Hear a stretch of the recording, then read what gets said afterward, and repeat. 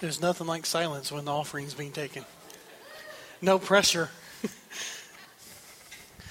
All right. Let's take your Bibles this morning and turn to the book of Ephesians, chapter 5. The book of Ephesians, chapter 5. For those of you who are visiting with us, my name is Joe Mays, and I am the student pastor here at Mount Pleasant. And several times a year, through our interim pastor being gone, I'm able to have the opportunity to come and preach, and I always take this opportunity very serious, and I'm very thankful for being able to do this morning. It has been a busy last 3 weeks in ministry. For those of you who do not know, I've been gone the last 3 weeks. 3 weeks ago, we went to summer camp for our student ministry. 2 weeks ago, we went to Center Kid with the children's ministry. And then this past week, I was gone to our mission trip or a missions camp called Imitate with our student ministry. And let me tell you, the last 3 weeks have been awesome. God has really wrecked me. He has done some amazing things in both our student ministry and children's ministry, and I believe that he's going to continue to do some amazing things. But with that said, I had a sermon that I preached several years ago, probably 6 or 7 years ago, that I was planning on preaching again today until I went to our mission trip. And God and his divine nature decided that there was something better that had to be said this morning. So over the last 48 hours, I have changed my message, and you're going to hear a little bit of what our students heard all week at our Imitate Missions Camp. Because here's the thing. There's good news for us this morning. All right? We are about to study what we call good news. The gospel is known as good news, and even better translated as good news, the deeper meaning is good news of a victory. The good news is that we don't have to worry or guess who's victorious. It's God. We don't have to guess what God is like or what he expects out of us. Now that's good, but it's also at times difficult because we understand what he expects out of us quite often, and we don't do it. We don't even have to guess what it looks like to glorify God. Even in having these answers, we often daily fall short. Part of the good news of Jesus Christ is that when he changes us, he gives us the expectations for our lives. He gives us what we should look like. We don't have to wonder what these expectations are. The main expectation that we have as a Christian is to imitate Christ. We all imitate something. We are people who have learned much of our behavior. And we've learned it by imitating those whom we are around. Some people try to imitate maybe LeBron James. We all fail at that. None of us are LeBron James. Some of us try to maybe even imitate Tom Brady. Now, we can't do that unless we deflate a football. All right? That's the only imitation of... I know we have some New England Patriots fans in here. But, hey, here's the thing. We try to imitate those we aspire to be like, or those we are around. Others try to imitate their favorite actor or actress or musician. Others, without even knowing it, they don't admit this, probably imitate their parents or guardians. I know if you were to spend even an hour or two with my father, you would see some of the same characteristics that my father has are some of the characteristics I have. All right? And now I have a 2-year-old son. And it's scary. Okay? Now, our students like to tease me a little bit because I do this thing they call the side eye. Where I'll be staring, my face will be this way, and I'll be looking at them out of the corner of my eye. I don't even know I'm doing it half the time. But the other day, I get home from this trip, Imitate, and my son, who just turned 2 this week, is staring at me out of the corner of his eye. I'm like, son, where did you learn that from? Stop doing that. But we imitate those whom we are around. But the question that was proposed to us Wednesday night, that I think shook me and many of the other students and adults that were with us, was this. When it comes to, the question was, as we consider imitating Christ, what if the body of Christ would be fully surrendered to Christ? Now, this is probably a question we have heard quite often in the Christian church today. Being fully surrendered to Him. But for whatever reason, Wednesday night, as we sat there and we listened to Dr. Alvin Reed preach the gospel message, and him ask that, it shook us, because here's the thing.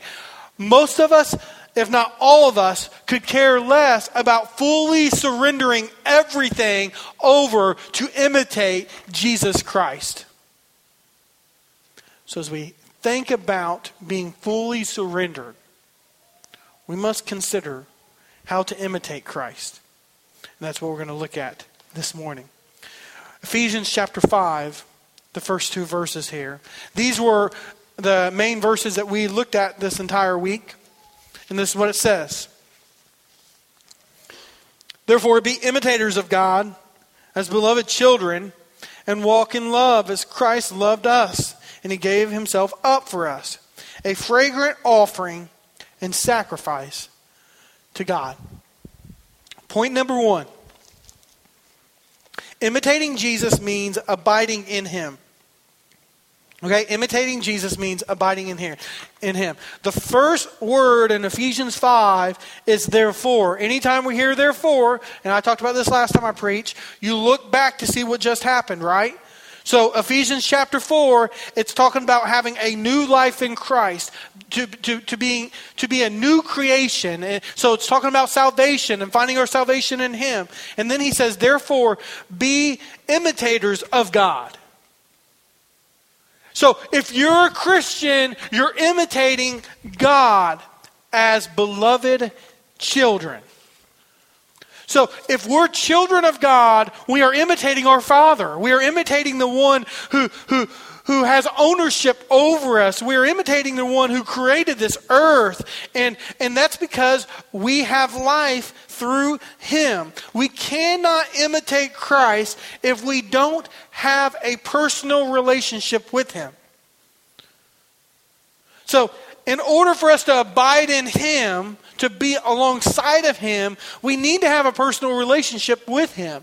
And if you don't have a personal relationship with Jesus Christ, you cannot and you are not imitating Him. And if He hasn't changed us, we don't personally know Him. So the questions you can ask today on whether you have a relationship with Jesus are 2 things. Has He changed you? Like, are you a different person now? And secondly, do you produce fruit? This is what John chapter 15, verses 4 and 5 says. It says, abide in me and I in you. Speaking of Jesus speaking. As the branch cannot bear fruit itself unless it abides in the vine, neither can you unless you abide in me. I am the vine, and you are the branches. Whoever abides in me and I in him, but it is also that bears much fruit. For apart from me, you can do nothing. See, Jesus is telling us that if we are truly a Christian, we are bearing fruit that looks like Jesus. We are imitating Jesus to a certain extent. And some of us here today think that our ticket to heaven is because we are sitting in a church this morning, and it's not anything to do with truly abiding in Jesus. Abiding with Him. So we should look like Jesus. Our lives should have been changed. Because a fruit cannot itself, or a branch cannot itself bear fruit. Okay? If you just have a branch there, just have a branch. Or if there's a grapevine, that grapevine can't decide to start producing strawberries. Okay? Because it's meant to produce grape. And some of us, we claim that we have Jesus in our lives. We claim that we know Jesus. But the fruit that we're producing looks nothing like Jesus. So what we need to do is we need to look into our own hearts and ask ourselves, do we even truly know Jesus? Has He changed us? Because if we're not bearing His fruit, then it's a heart problem. It's a salvation issue. See, being children of God means we produce fruit. And we can't produce fruit if we're not connected to the vine. And that's what I love about John 14. I am the vine, you are the branches. Some of you are trying to be the vine. You can't. Jesus is the only vine. And we as the branches need to be connected to Him. And if you're not connected to Him, you don't have a relationship with Him, and you are not a child of God. Being children of God means He is our life. Jesus isn't just a major part of our life. I mean, He is our life. Jesus, the Holy Spirit just doesn't enter you every time you enter into the church. The Holy Spirit is always within you. So if the way you live outside of this building, outside of this church, looks different than what you do on Sunday morning, you are not producing fruit, and you probably don't know Jesus as your Lord and Savior. And that's the most important thing you can understand or realize this morning. We actually do not have life at all without Him, without the vine. The branch cannot live on itself. It needs the vine. See, being children of God means we rely on His ability and His strength and not our own. Branches don't get to decide what kind of fruit they want to go and produce, nor can they produce fruit on their own.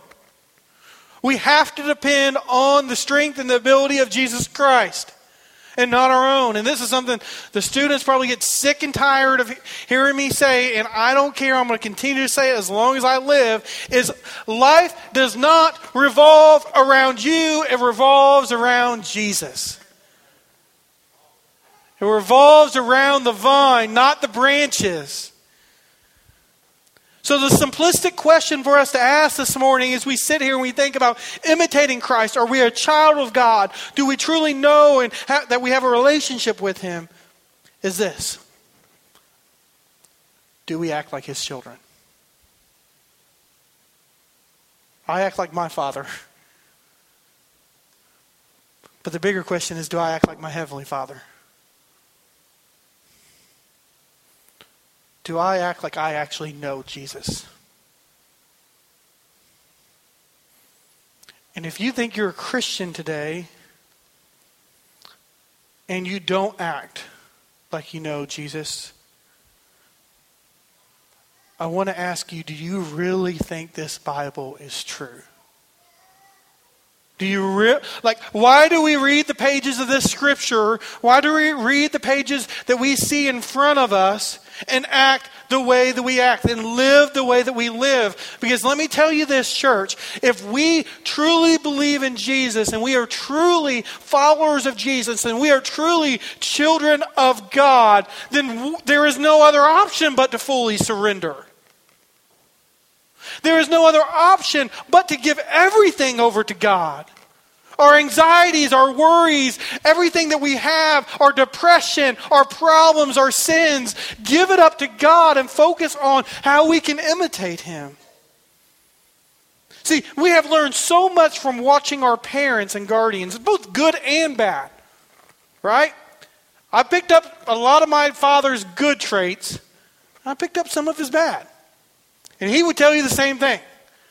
And my son, I hope he picks up as more of my good than the bad. But that could be hard. But here's the thing.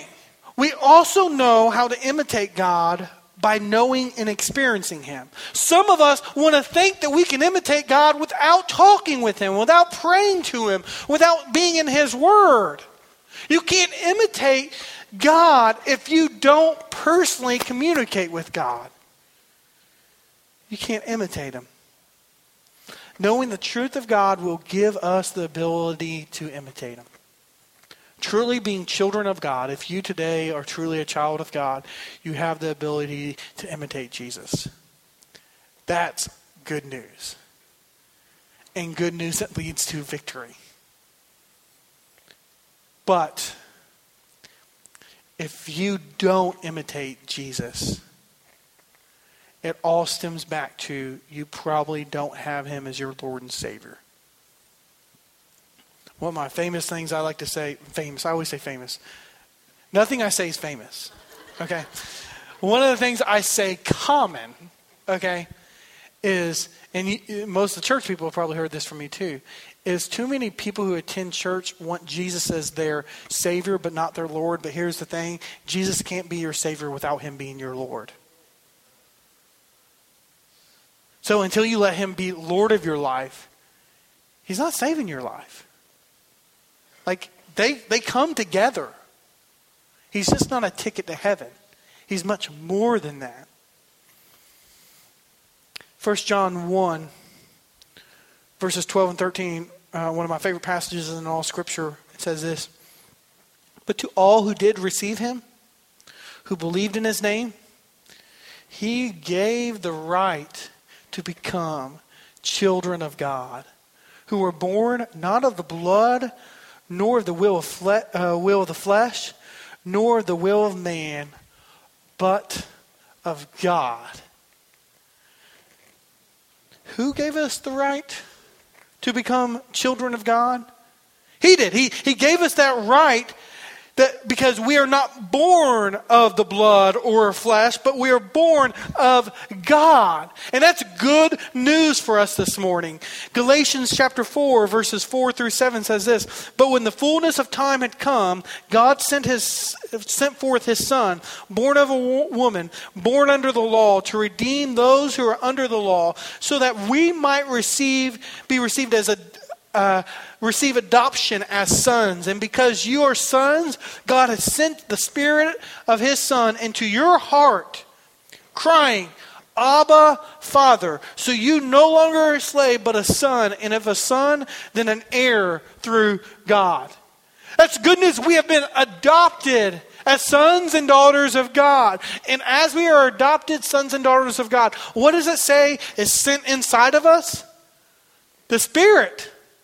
And with the Spirit inside of us, we can actually look like Jesus. We have the ability to produce fruits that look like Jesus. We can't continue to make excuses all day long for why we don't look like Jesus. We talked a little bit about this on, I believe on Tuesday night. We believe in this thing as Southern Baptists called, the way Southern Baptists like to call it a lot of times is once saved, always saved. Okay? I prefer the language perseverance of the saints. Because a lot of people say, well, I got saved whenever I was 5, but I never looked like Jesus, but I got saved, so I'm once saved, always saved. I like the perseverance of the saints because it means if we are truly Christians, we persevere through any of our trials and any of our circumstances. God helps us through that. But here's the thing. This is what we talked about. Southern Baptists believe that. There are other denominations who believe that you can be perfect. And that when you are no longer perfect, you lose your salvation. Now, I've never met a perfect man before. I would like to. If there's someone who's perfect in here, please introduce yourself to me afterwards, okay? I've never met anyone who was perfect. But here's the cop-out that Southern Baptists, people who believe that they are saved and you're continuing to grow in your faith, what we call progressive sanctification, not perfect sanctification. Okay, this is the cop-out that we like to use. Well, I'm not perfect. It's like we use that as a way to say, it's okay for me to sin. It's not okay for us to ever sin. It's never okay to sin. Stop saying it's not that, it's because I'm not perfect. None of us are perfect. Don't use that as an excuse to get by with the hideous sin that's in our lives. Okay, so please don't say that. I get angry when people say that. And my wife gets angry when I use that as an excuse. All right? But here's the thing. We use that as an excuse to get by, like it's okay for us to continue to dwell in our sin. 1 John 3, 1 and 2 says this. See what kind of love the Father has given to us, that we should be called children of God. And so we are. The reason why the world does not know us is that it did not know Him.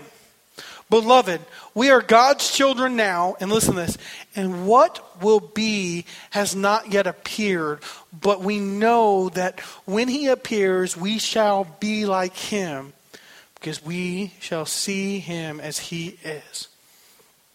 What's our hope as children of God? Our hope is that Jesus is coming back. We live in what we call the here but not yet. Jesus has come for the first time, but He has not yet come the second time. All right? Our hope is one day He is going to come back,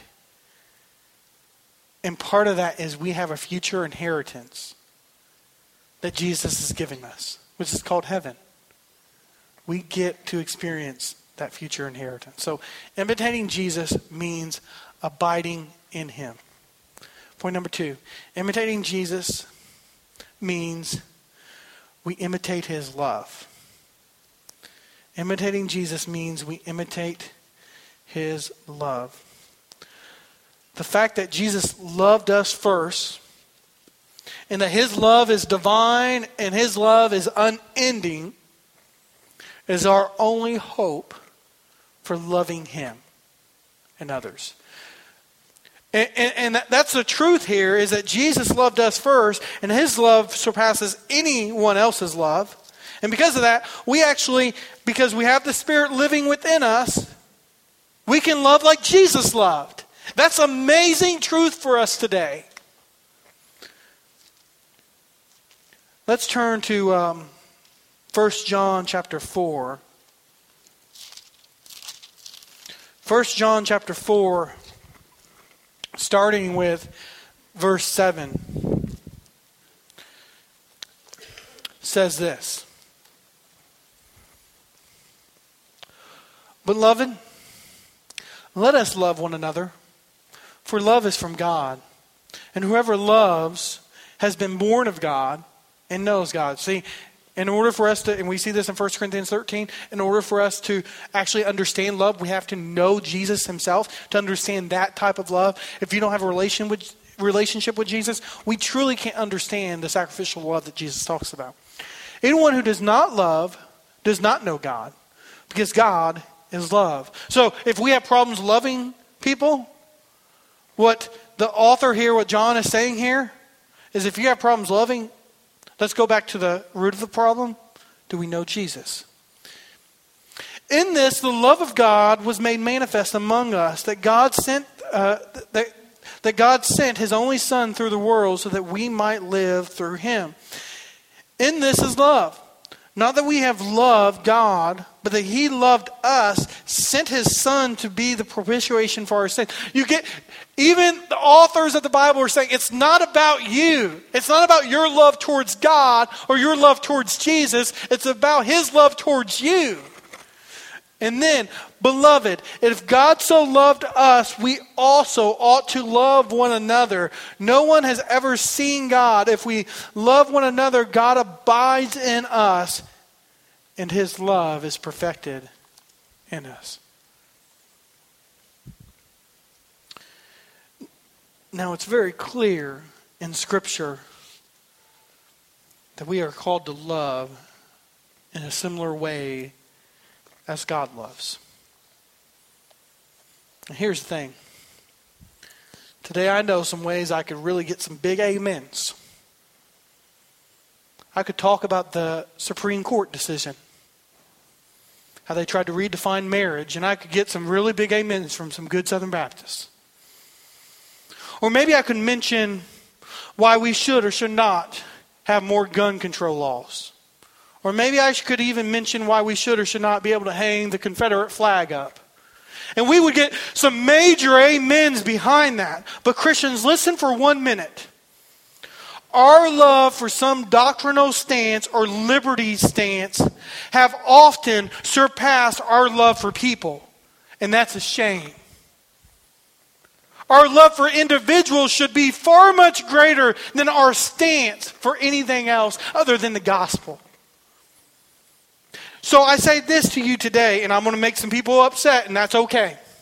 What if the people of God would love standing on the gospel of Jesus Christ as much as they do on political issues? Or what if our love for people surpassed any secondary issue that has a little bit to do with the Bible? Or what if the people of God here in the United States would stop pointing their finger to one man, Barack Obama, and start getting on their knees and raising their hands to a God that has more control than any president or any person on this earth? See, we can clap about that, but I'm asking you, are you truly loving people by the way that you are living?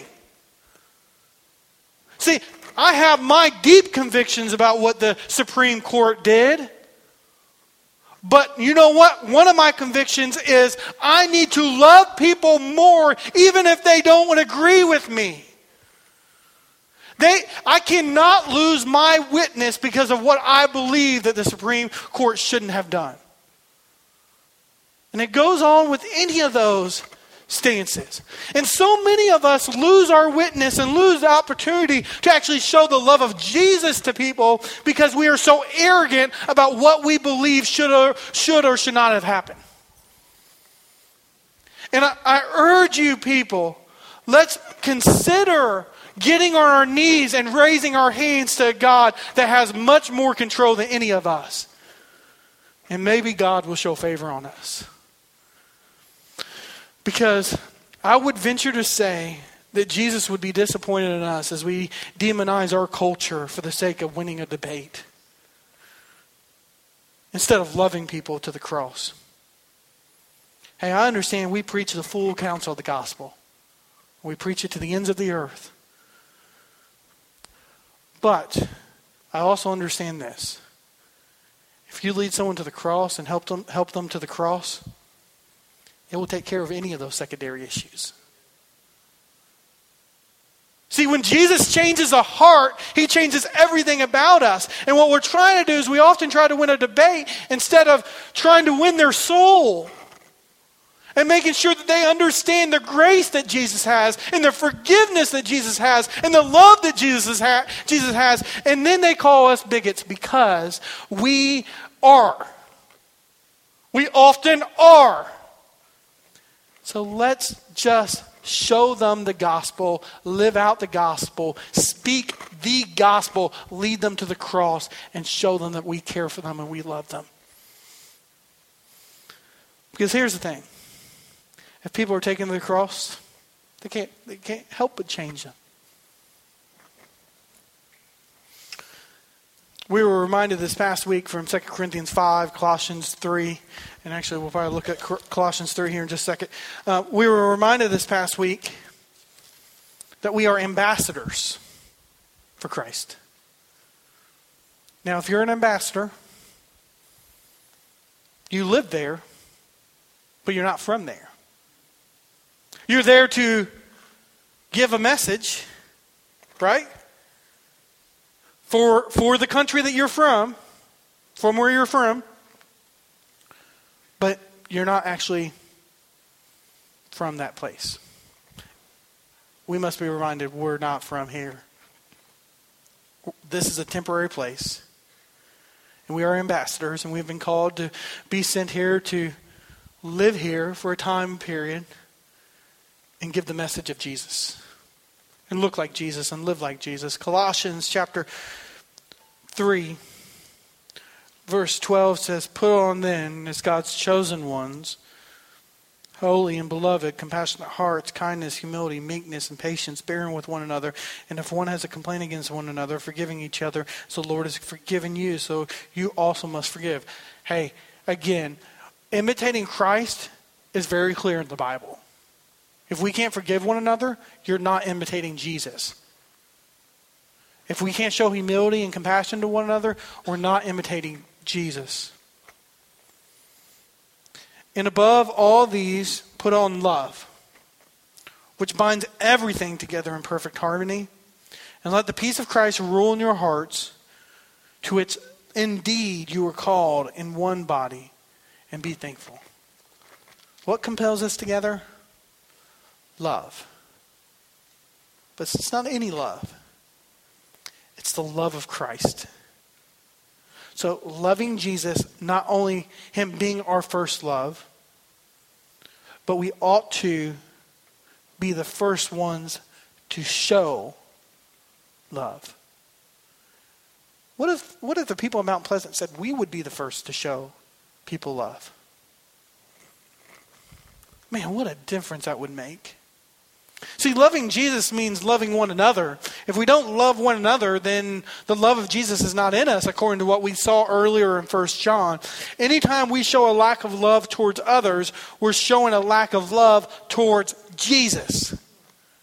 Now, if that doesn't shake you, I don't know what will. When you're not loving people properly, you're not loving Jesus properly. Because that's what Jesus desires out of us. And that's what Jesus would want us to imitate. Because this is non-negotiable. Loving Jesus also means we are seeking obedience. We want to be obedient to Jesus, which means it's love for Jesus and love for others in action. Don't just say that you love people. Actually do something. Do something about it. Care for them. Now I understand, hey, just because we disagree doesn't mean we love you.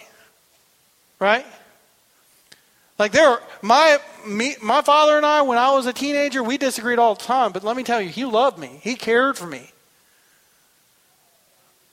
So I understand that argument. Just don't let that be the argument. Let actually show them that you don't let them use that as an argument. Last thing, imitating Jesus means abiding in him. Imitating Jesus means imitating Jesus' love. And then thirdly, imitating Jesus means fully surrendering.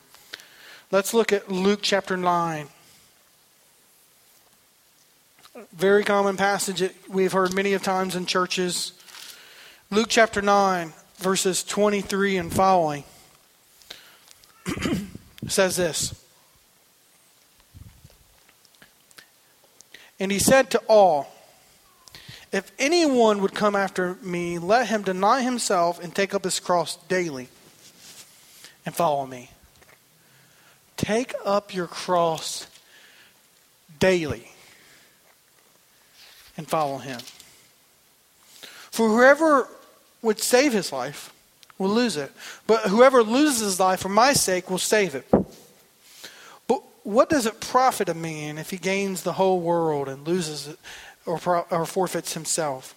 For whoever is ashamed of me and my words of him, will the Son of Man be ashamed when he comes in his glory, in the glory of the Father and of the holy angels? But I tell you truly, there are some standing here who will not taste death until they see the kingdom of God.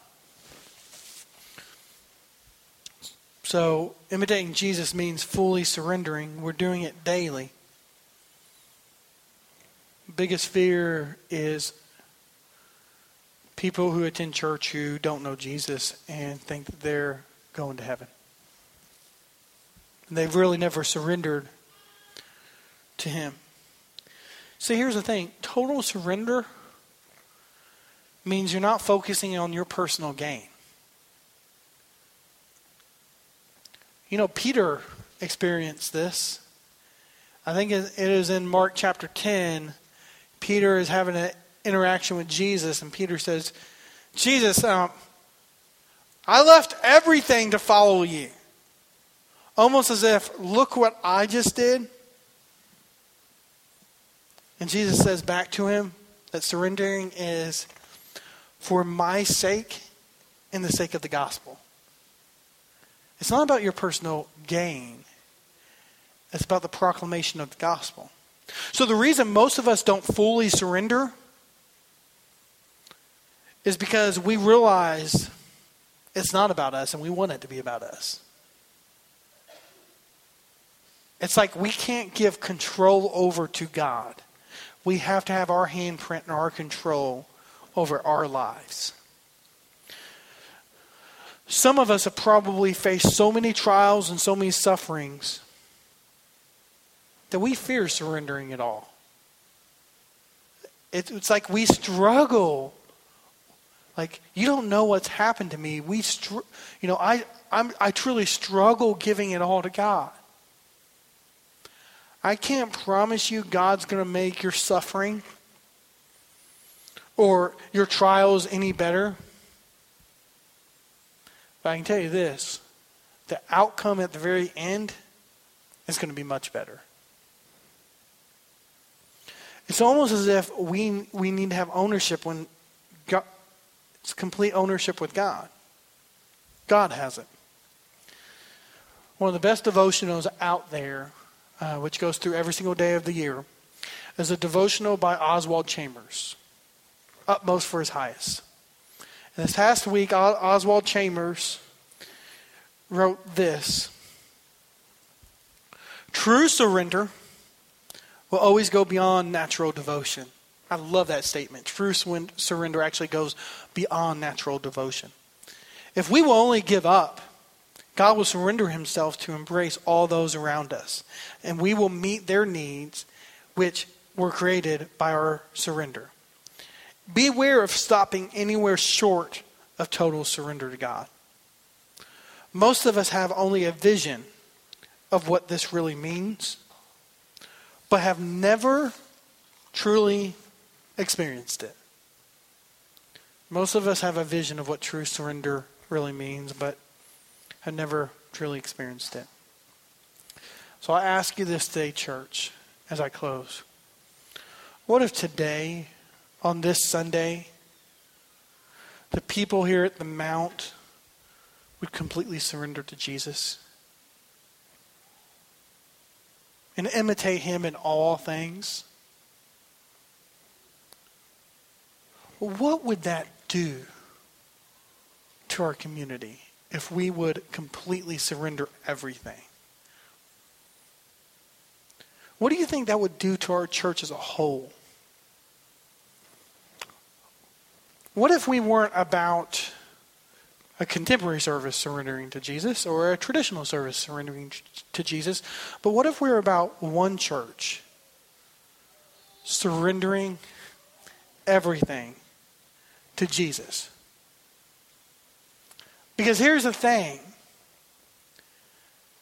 If we truly surrender to Jesus, it starts with us looking at our own hearts. It starts with Joe looking at his heart, and it starts with you looking at your heart. And as we individually surrender our lives to Jesus and say, I want Him to have everything, then we as a church can do the same.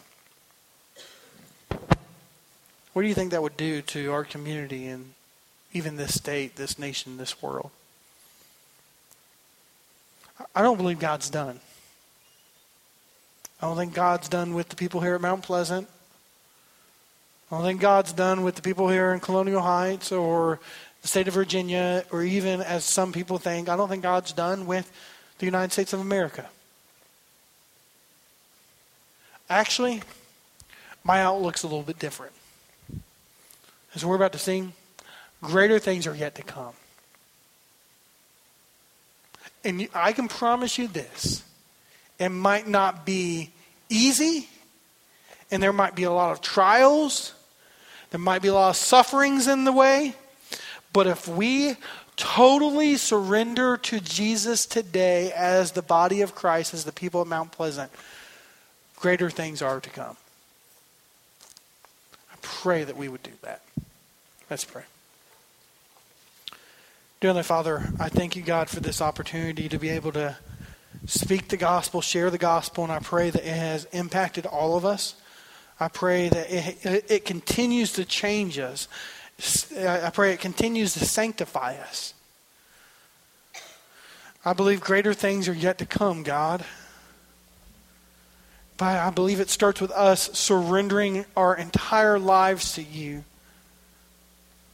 By desiring to imitate you because we are children of God. By desiring to imitate the love that you have to everyone. And by desiring to imitate you by surrendering everything. Thank you for calling me out of the darkness into the marvelous light. I pray you would do the same for others this morning. In Jesus' name I pray. Amen. Okay,